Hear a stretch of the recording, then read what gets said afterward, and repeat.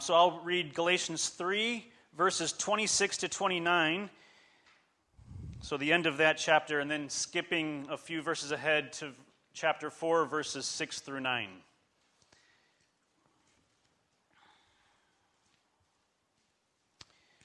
So Galatians 3, starting in verse 26.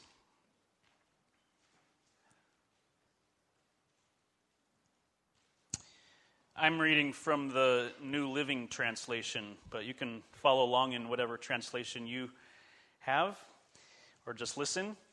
Starting in Galatians 3, verse 26. For you are all children of God through faith in Christ Jesus, and all who have been united with Christ in baptism have put on Christ, like putting on new clothes. There is no longer Jew or Gentile, slave or free, male and female, for you are all one in Christ Jesus. And now that you belong to Christ, you are the true children of Abraham. You are his heirs, and God's promise to Abraham belongs to you. Chapter 4, verse 6. And because we are God's children, God has sent the Spirit of His Son into our hearts, prompting us to call out, Abba, Father. Now you are no longer a slave, but God's own child. And since you are His child, God has made you His heir. Before you Gentiles knew God, you were slaves to so-called gods that do not even exist. So now that you know God, or should I say, now that God knows you, why do you want to go back again and become slaves once more to the weak and useless spiritual principles of this world? This is God's word. I also want to begin with a word of prayer. Oh, Papa God, our Father, thank you for your Spirit that you have given us, the Spirit of your Son, Jesus Christ, which enables us to call you Daddy. Thank you that you are a perfect Heavenly Father who desires your best for us. Lord, I pray that you would speak through me this morning through your word. May I say nothing that is not of you. May you direct my words, and may your words, and not mine, speak to each heart this morning. Lord, thank you for your grace and your mercy and your Spirit, which brings us new life, that we are a new creation in Jesus Christ. Lord, may you grow the presence of yourself in each of our lives today and this week and throughout the rest of our lives. In Jesus' name I pray. Amen. I don't have a PowerPoint for you this morning, and I don't have an outline in the notes in the bulletin. There's a blank page there that you can take notes. But when I first became a pastor of a small country church when I was 19 years old, I received some good words of advice from our pastor in Illinois, Pastor David Korb.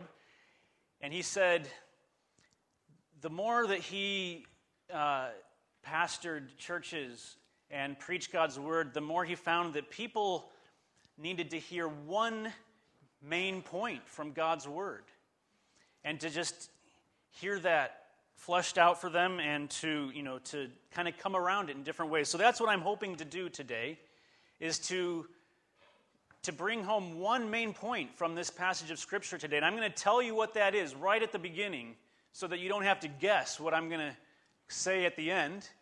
And then I'll try to illustrate it and explain it and apply it for us this morning. So the main point that I'm getting from this passage in God's Word comes at the very last verse that I read there in Galatians 4, verse 9. So I'll read that verse again. Paul said, So now that you know God, or should I say, now that God knows you, Why do you want to go back again and become slaves once more to the weak and useless spiritual principles of this world? In other words, once you've experienced the grace of God in your life, why would you even want to go back to anything else? Because the experience of God's Spirit, God's grace and mercy in your life is so good, it's so perfect, that nothing else is better. Why would you want to become a slave to anything else? That's the main point that I want us to chew on this morning and to understand better and apply to our lives. This text is talking about times of change. The Galatians that Paul was writing this letter to, they were in the midst of a time of change. There were forces around them that were pulling them to change. And maybe each of us too is in a time of change. I don't know what type of change is coming upon you in your life today or this year, but I think change is always upon us in different ways. And so, in whatever time of change that we're in, this is also Paul's question to us. If you have come to know God, or better said, if God has come to know you, then why would you want to turn back to anything else? Anything else? It's a rhetorical question he uses there, and he's basically saying it's ridiculous. Why would you even want to? Today, as I said earlier, it's kind of a landmark Sunday for me and my family. I mentioned how we were commissioned by this church 17 years ago to go out as missionaries. And it's also a landmark time for our family because our oldest son has just graduated from high school. The reason we've come home, we were just on the field for 2 years this last time. Previously, we were there for 4 years before we came home. But we were there for 2 years, and we've come home now for 6 months as we kind of see our son out of the nest, so to speak, as he goes off to college. And it's a time of change for us, and we don't know what the future holds. When my dad left Ferndale some 58 years ago in 1959 to attend college at Biola in California, who knew what the future held? Who knew that he would spend most of his adult life away from this hometown, away from the people and the places that he loved and the people that loved him? Who knew that that was in his future? When I left home, when I graduated from high school and went to college 25 years ago, who knew that I would spend most of my adult life on the complete other side of the world and come back to places that I call home only so very infrequently?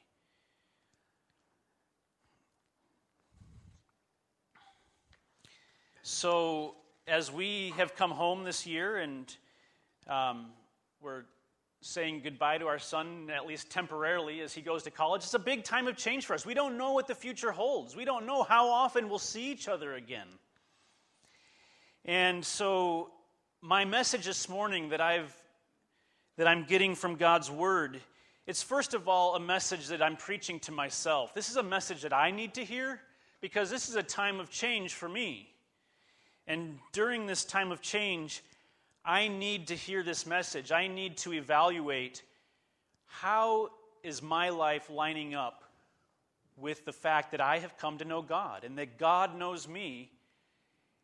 And Mandy mentioned in Sunday school that, we transition a lot. We move a lot from place to place, and we're moving from a regional center in Papua New Guinea to a remote village in Papua New Guinea sometimes 4 times a year.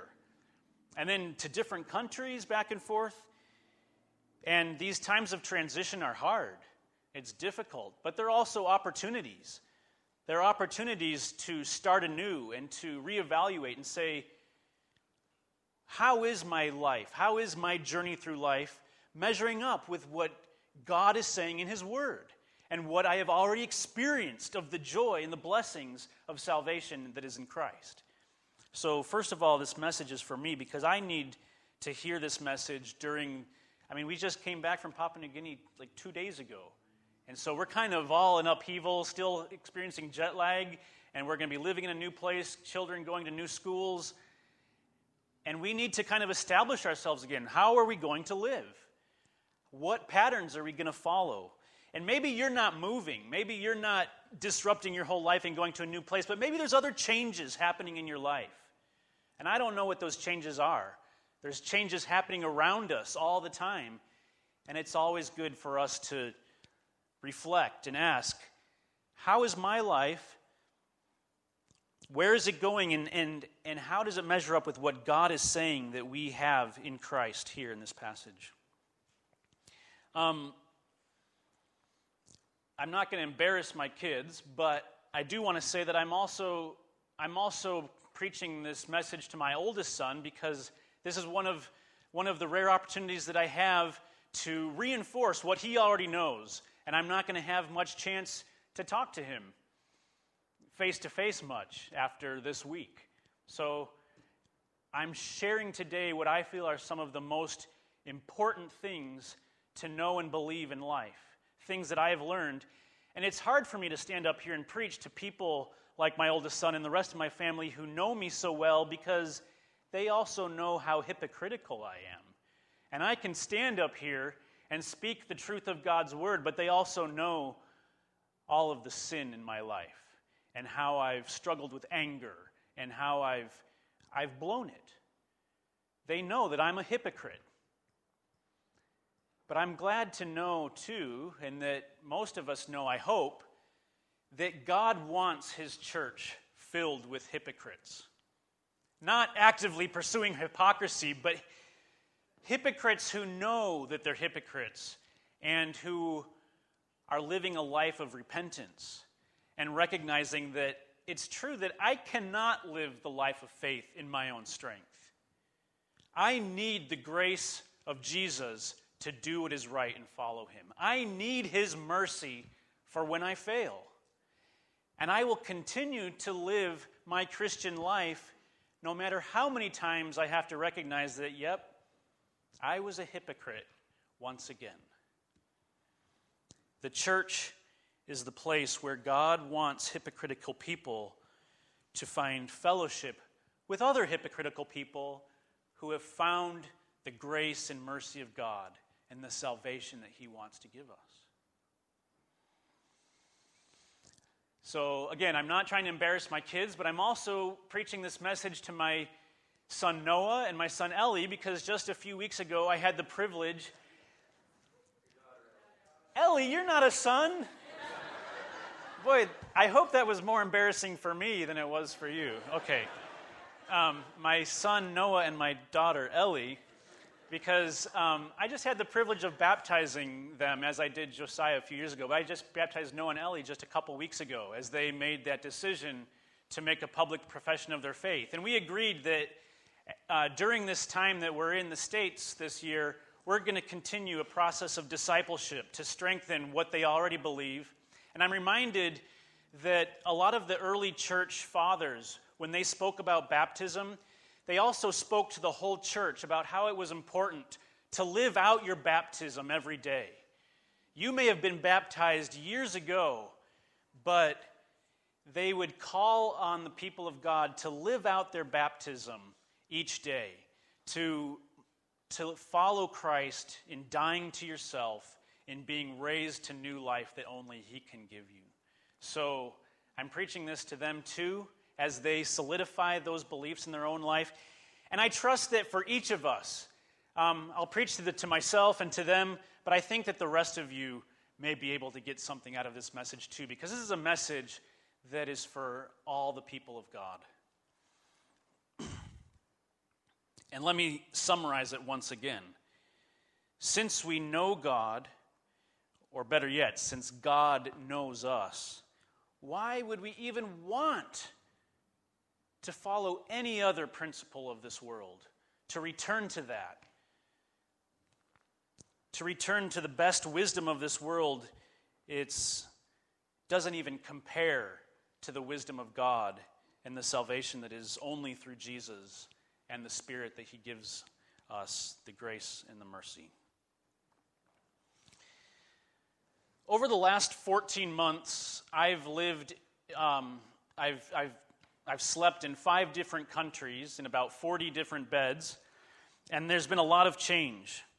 And I have to admit that in all that change, it's tempting for me to have my whole life disrupted and I'm tempted to stop following Jesus in my daily habits, in my daily thinking, because my routine just becomes totally upset and is different, and you're trying to figure out, well, how are we going to eat in this new place? And how are we going to sleep in this new place? And how are we going to get around? And it's tempting to have that be a time where it disrupts my life of walking with Christ. But as I already said, it's also an opportunity to say, this is a new time. How can I strengthen what I already know and what I already have? So as we've just returned to the States, it's appropriate to ask, where is home? Where is home for me? As a missionary, so much of our life we spend away from home, and that's hard. It's painful. It's painful to enjoy our kids growing up and see all the stages of life that they go through as they learn to walk and as they learn to talk and as they go to school for the first time. They learn to read and they learn to run and jump and enjoy life. And we think about all our family back home that's missing that and not sharing that with us. It's really hard to be away from mom and dad and my brothers and all my other family and friends. Where is home? It's a good question.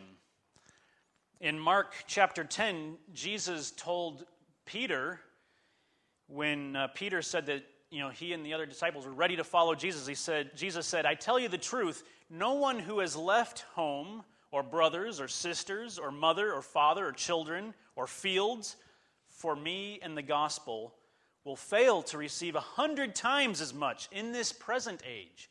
Homes, brothers, sisters, mothers, children, and fields, and with them persecutions, and in the age to come to also receive eternal life. I've come to realize that you cannot outgive God. I used to think that I had given so much to God, that I had given my life to God. After all, I had become a missionary. I had given him everything. But as soon as I got overseas to the mission field, I realized that I hadn't given God everything, because living my life every day is a question of, am I going to be living my life for God today or not? It doesn't really matter whether I became a missionary and went to the other side of the world. That was one decision that had a pretty big consequence, but how am I living my life out day by day? And that's true for me as a missionary, and it's true for no matter who you are and where you live, where you've traveled to, or where God has taken you in your journey through life. And I've come to learn that you cannot outgive God. God desires his best for you, and he wants to give you his blessings. In Malachi chapter 3, he's talking to his chosen people, the nation of Israel, and he's talking about how they haven't been bringing him all of the tithes and offerings that he asked them to bring. And he tells them that they've been robbing God. And he challenges them, and he says, and he tells them to bring in all of the gifts that he has asked them to bring. Bring in the whole tithe, all of it. Don't withhold anything back. Give it all to God. And he challenges them, and he says, test me in this, and see if I will not throw open the floodgates of heaven and pour out so much blessing that you will not have room enough for it. That's God's challenge. Follow him in obedience. Give to him what he's asking. And by the way, in the New Testament church, God is not just asking us for the tithes and offerings that he asked the nation of Israel to give. In the New Testament church, he's asking for our hearts. He's asking for everything. He's asking us to surrender everything to him and follow him. And I'm not trying to tell you that you have to become a missionary to do that. No way. That's not what I'm trying to say. You can do that no matter where God has you in your life.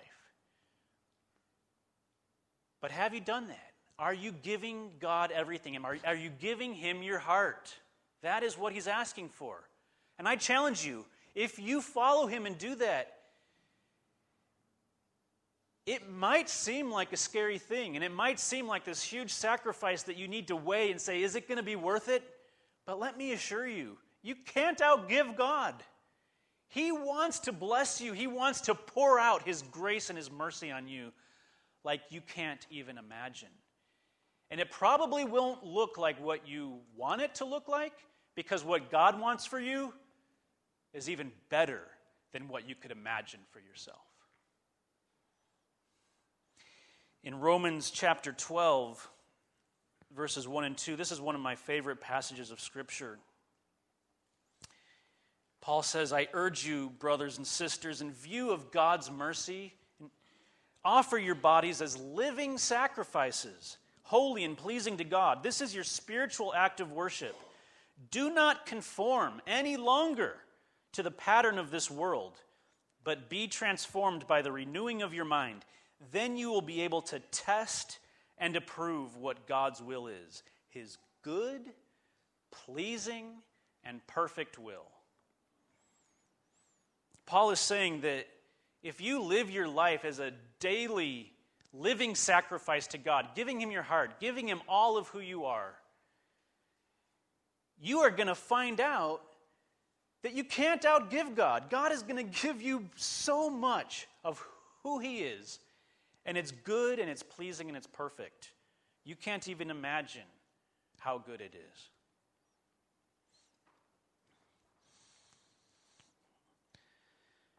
So I've kind of gone on this track of talking about home and talking about God's gifts to us.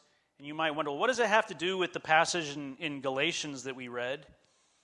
But I think some of the things that we read in this passage in Galatians speak about home in a sort of way.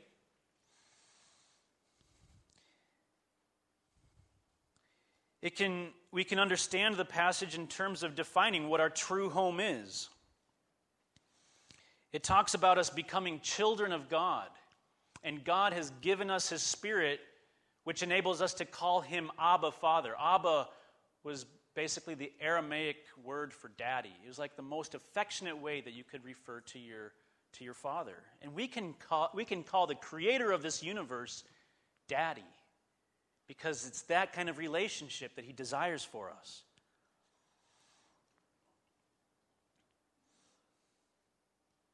So there's two characteristics in our passage in Galatians that I think kind of talk about what it means to have a true home.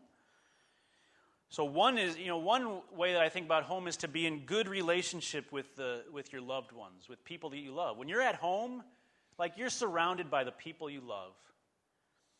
And so that's true for me when I'm home in the place where I grew up with the people I love there, but it's also true when I go to another country and I'm around my immediate family and the people I love there, and the new family that God brings into our life in his family. But the other thing in Galatians 3 that I see talking about home is this idea about having a confidence about our future welfare, a place where you know you can always come back to. Oftentimes we talk about home as it's that place where you know you can always come back and find security, find a bed to sleep in, to find a meal,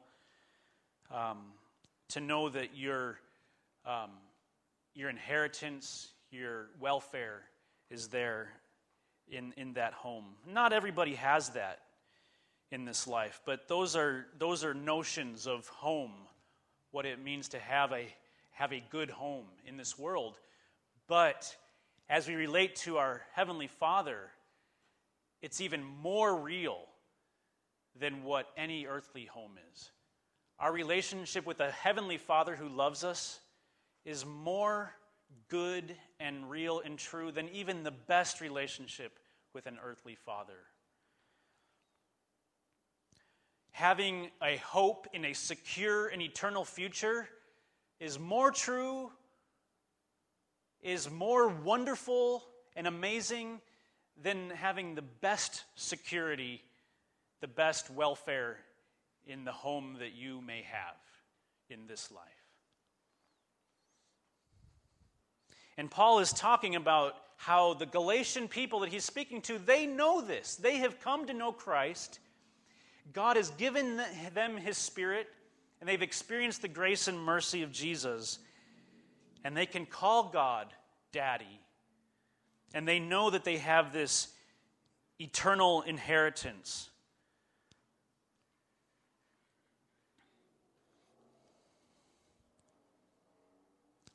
And I want to challenge each one of us today that these are the most important things that we could possibly attain to in this life. To know God as Father through his Son Jesus and the work that Jesus did through his death and resurrection. And to know the confident hope of an eternal security that will never be taken away from us. There is nothing more important than these things. These are the most important things that you can aspire to in this life. And everything else, as it says in Isaiah 64, all our righteousness is like filthy rags. And nothing else compares. Not even the good things that we do.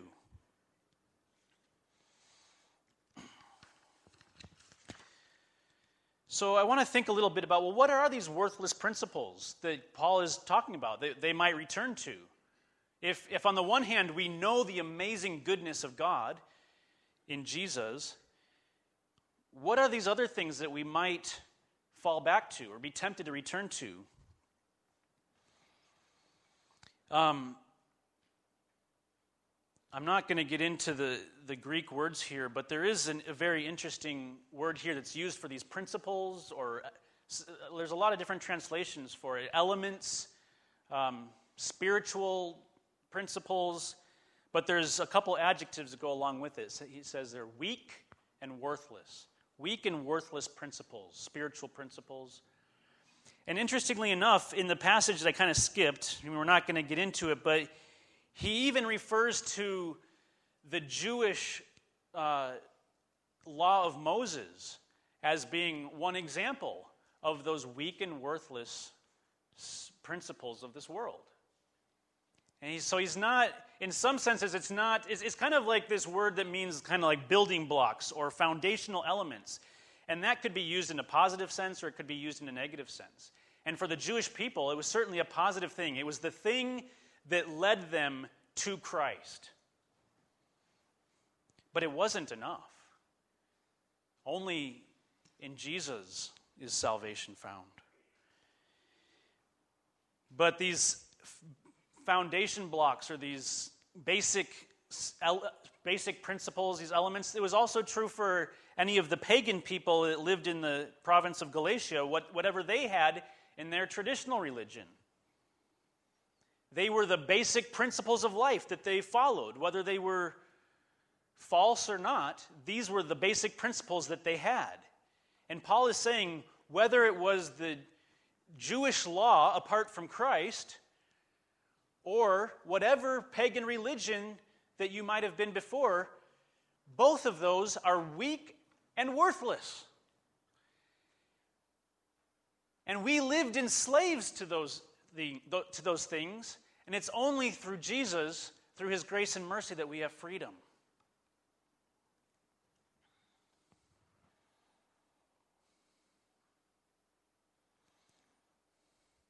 What are some of the weak and worthless principles that exist? Specifically for the Galatians, if you look at the rest of Galatians, especially in chapter 1 and elsewhere in the letter, he talks about how there's a temptation for them to follow some other good news that was not really the good news. It was a false good news. It was the good news, in quotes, meaning not true. And there were, in this time and place, there were people that we call Judaizers, people who claimed to know Christ, to be Christians, but they said that belief in Christ was not enough, that you also needed to follow the Old Testament Jewish law. And they were telling Christians that it's not enough to believe in Christ and accept the grace of God for your salvation. You also needed to follow the Jewish law. And Paul had very, very strong words for them. Most of our translations, I'm a translator, so I know what it's like when you have to translate things into a different culture, and sometimes there's things in the Bible, in the original languages, that are very common, very rude almost. It was the common language of the people, and basically what Paul said to the Galatians in chapter 1 was that if anyone comes to you and preaches a different gospel other than the gospel of grace that is through Jesus Christ that you've already heard, damn that. Sorry for that language, but that's basically what Paul said. He said, that is worthy of the damnation of hell. I don't go around swearing, but that is the kind of language that Paul said, and that is a legitimate use of that word. Because if you believe in anything other than the grace of God through Jesus Christ, through his death and resurrection and the grace, that is weak and worthless and will accomplish nothing for you except that kind of curse, to be separated from God.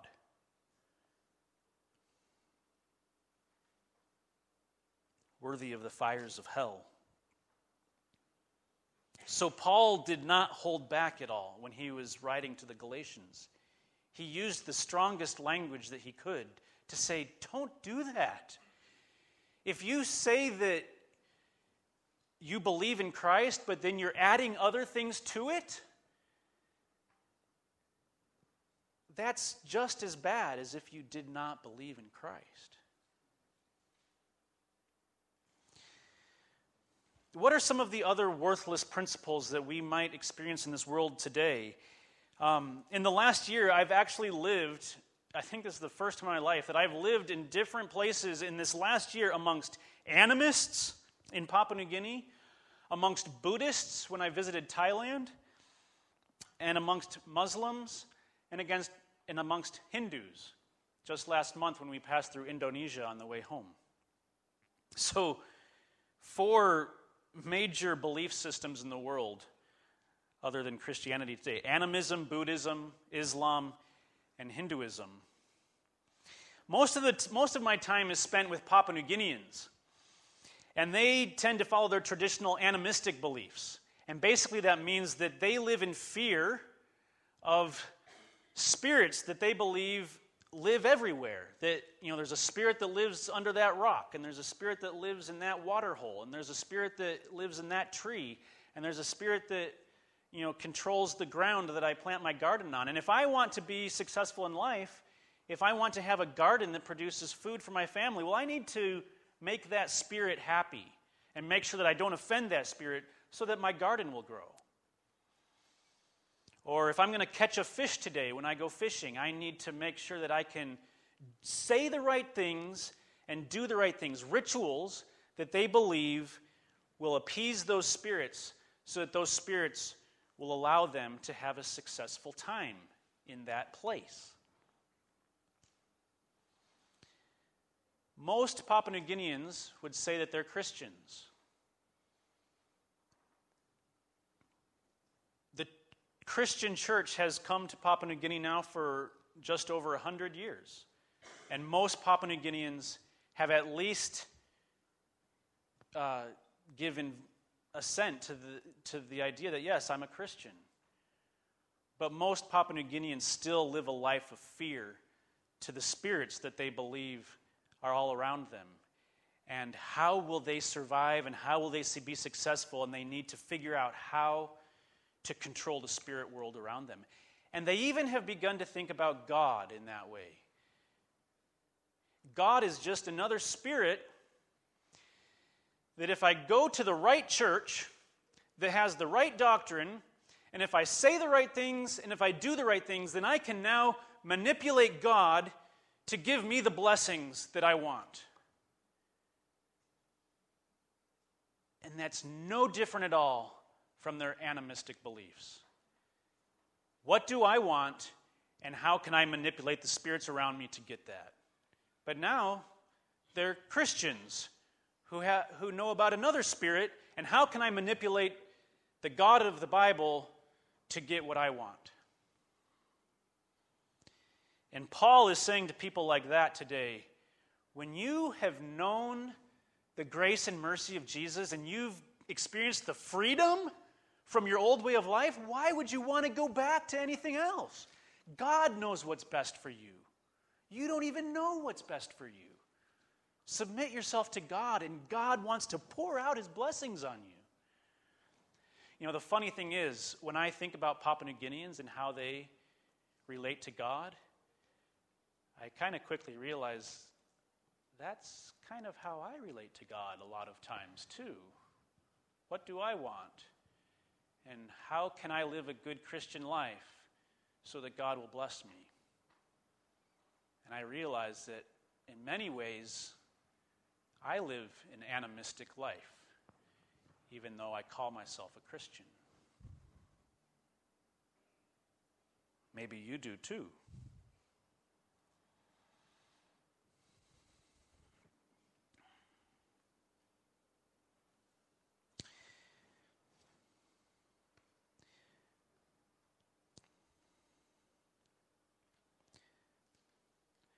One of my friends in Papua New Guinea, his name is Joel, and he's a Bible translator. And when I first started working with him, he professed to be a Christian, but he talked about how he couldn't come to the translation workshop that we had because he couldn't come when others were coming, and he couldn't come by himself.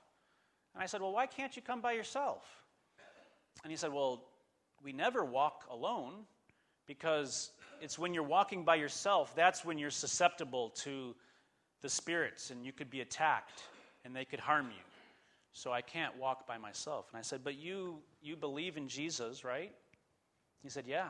And I said, did you know that when you believe in Jesus and God has given you his Spirit, that you never walk alone?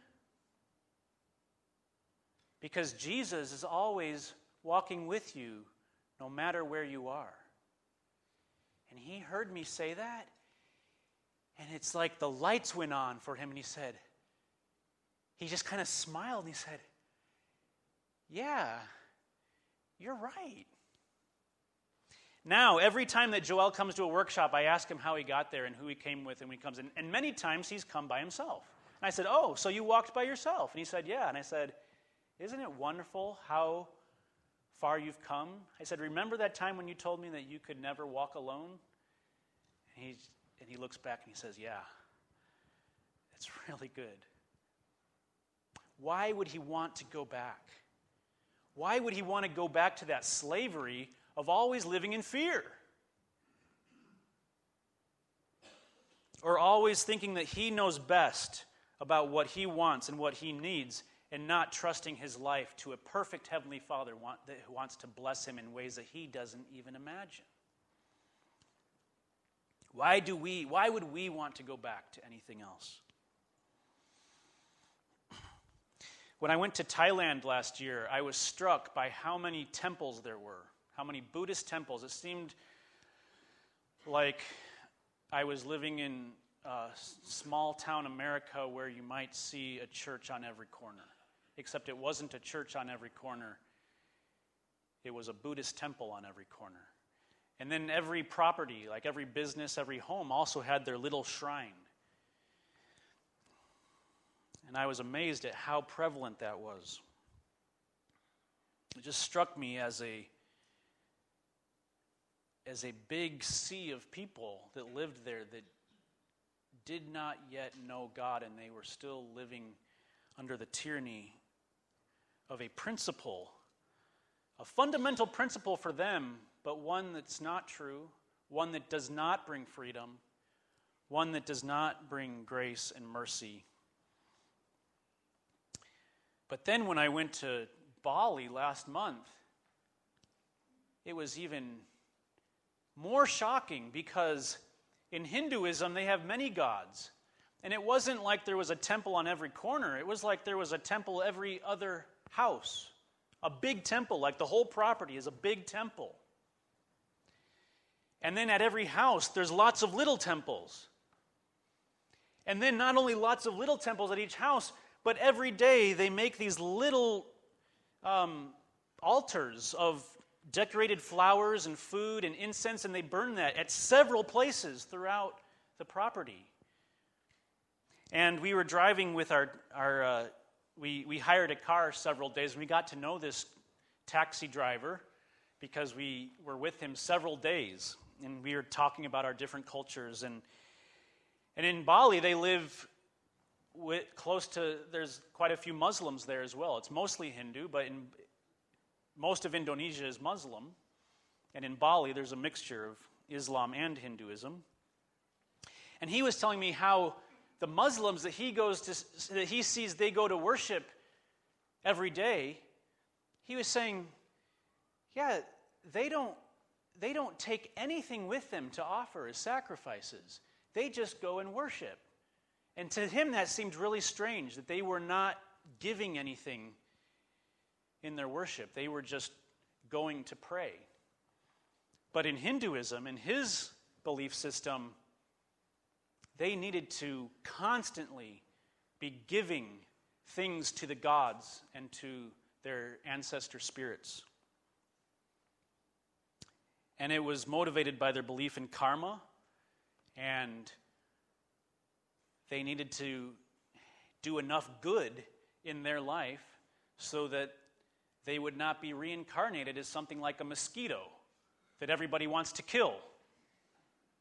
And yeah, I mean, that sounds funny, doesn't it? But that's really what they believe. Can I live this life good enough so that I can achieve some kind of salvation where I won't become a mosquito, but where I can live another good life? And it seems like it's never enough. And he talked about young people who were depressed and not finding fulfillment in life. And he said, "You're a Christian, right?" He said, "And you just believe in one God, right?" And I said, "That's right." And he said, "The name of your God is Santa Claus, is that right?" With all seriousness, that's what he thought. He thought that the name of our Christian God was Santa Claus. And it struck me that in this first world country of Indonesia, this 28-year-old taxi cab driver who had graduated from high school, that was his knowledge of Christianity, that the God of Christianity is Santa Claus. But actually, in some ways, that might be closer to the truth for many of us than we even realize. Of course, we laugh at it, and we know that that's not true. But how do we treat God? How do we view our relationship with God? Do we treat him as if he's Santa Claus, where he's keeping his list and he's checking it twice to find out who's naughty or nice? And if we're nice enough, then we'll get those gifts at Christmas time. But if we're too naughty, maybe you'll just get a coal in your stocking. It's kind of similar to the way my animistic friends in Papua New Guinea believe about God, isn't it? God is just another spirit that we can manipulate. If we say the right things and do the right things, then we will earn God's blessing, and he'll give us what we want. But actually, God has sent his Son, and the name of our God is Jesus. And Jesus is so much better than Santa Claus. Jesus doesn't just give us what we want when we put it on our wish list for Christmas. Jesus will give us what he knows what we need, even if we haven't thought of it. Sometimes what we need is persecution, like in Matthew 10 that I read earlier, where it says anybody who's left family for the sake of me and the gospel, will not fail to receive 100 times more in this life and persecutions and in an eternal life, in the life to come. But sometimes we need persecutions. God knows what we need. And that can be hard. But like in James chapter 1, verse 2, where it says, "Consider it all joy, my brothers and sisters, whenever you face trials of many kinds." What? That's just crazy talk in the eyes of the world. If you say that to people that do not know God and live by the principles of this world, they would say, "Are you crazy? When you experience all kinds of trials, that's not a time to be full of all joy." But why can it be full of all joy for us who believe in Jesus? Because God is present with us no matter where we go. No matter what we go through, no matter what pain, what trial we experience in life, God promises to always be with us. And what can be better than that? To have that relationship with a perfect, loving Heavenly Father who knows even better than we know what is good and pleasing and perfect.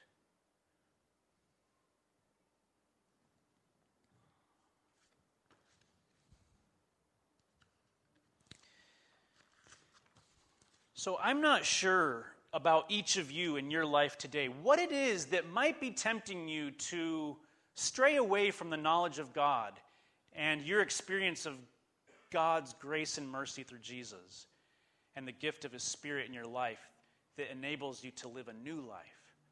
I'm not sure what it is that might be pulling you in a time of change to go back to some other principle or to add some other principle to your Christian walk. I don't know where each of you are today. I'm not sure what might be tempting you. Let me just give some examples. I know when I was younger, I used to kind of kick myself for not reading my Bible as often as I should. Because I thought, man, I need to read my Bible every day. And if I'm not, then I'm not being a good Christian. And I think I kind of thought that I needed to earn God's love by reading His Bible. Don't get me wrong, it's good to read your Bible. That's how we grow closer to God. But we don't earn God's love by reading our Bible or through prayer. We draw closer to God and experience a relationship with God through prayer, but we don't earn salvation or earn His love through prayer. Maybe having the right doctrine, having the right beliefs about Christianity, maybe that's where you stumble. It's good to have the right doctrine, but you don't earn God's love by making sure that every point of doctrine that you believe is the correct doctrine. Maybe you might stumble because you're tired of other Christians who judge others. And Christians shouldn't judge others. And you don't judge others, well, except for the Christians that you judge.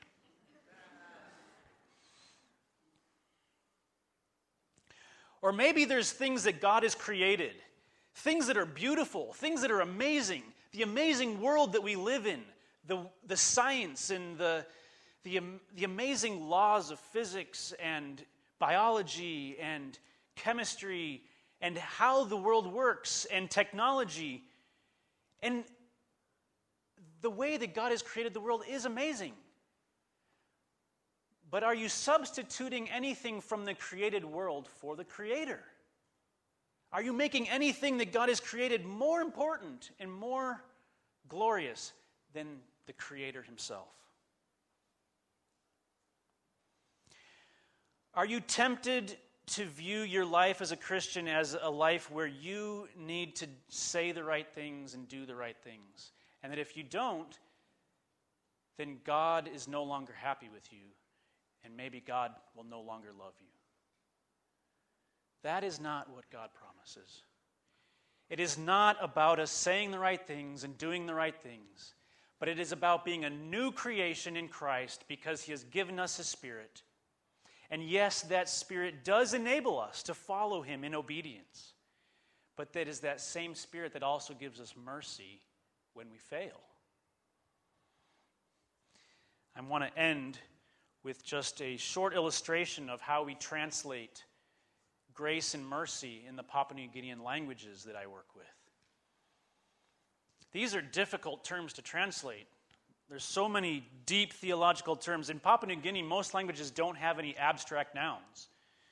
They also don't have any passive verbs. So anytime you talk about something, you can't talk about it as a noun like peace or mercy or love or grace. You have to talk about an action. And then you also have to specify who does that action, and many times who receives that action. So how do you translate words like grace and mercy? I've learned that a lot of the languages I work with have a lot of body part metaphors to talk about these things. And so grace is a word that talks about how God pours out himself as a gift to us. He gives us grace, he gives us himself, he gives us his Spirit to give us the ability to even follow him. So very central to the meaning of grace is this idea of giving and how God is giving us his love and himself. So the Papua New Guinean languages that I work with, they are translating grace with a word that literally means, if I were to say, I give grace to you, or let's say, God gives grace to you. They're literally saying, God is liver stomaching you. And what that means is that all of who God is on his inside, his stomach and his liver, these are the organs of our body that kind of wrap up who we are and what we have to give. And God is giving that to you. God is liver stomaching you. He is giving himself to you. What is better than that? And for mercy, they have another idiom where when you're angry, your liver becomes heightened in some way, maybe in heat, maybe in some kind of physical way, you're tensed up, right, because you're angry. But then mercy kind of has to do with, I'm not going to respond to you the way my angry liver would normally cause me to. So I liver go down to you. It's no longer heightened. It's no longer heated up. It's no longer at that tensed up place where it just wants to respond in anger. And that is what God does for us. We cannot please God through our good works. We will never succeed. We'll never be good enough. I will always continue to be that hypocrite. Although I thank God for his grace and his mercy. I thank God for giving me his liver stomach and for liver going down to me so that he does not deal with me in anger, but he deals with me in love, so that even though in this life I still fail, he gives me what is best and what is so good that nothing else compares. Let's pray.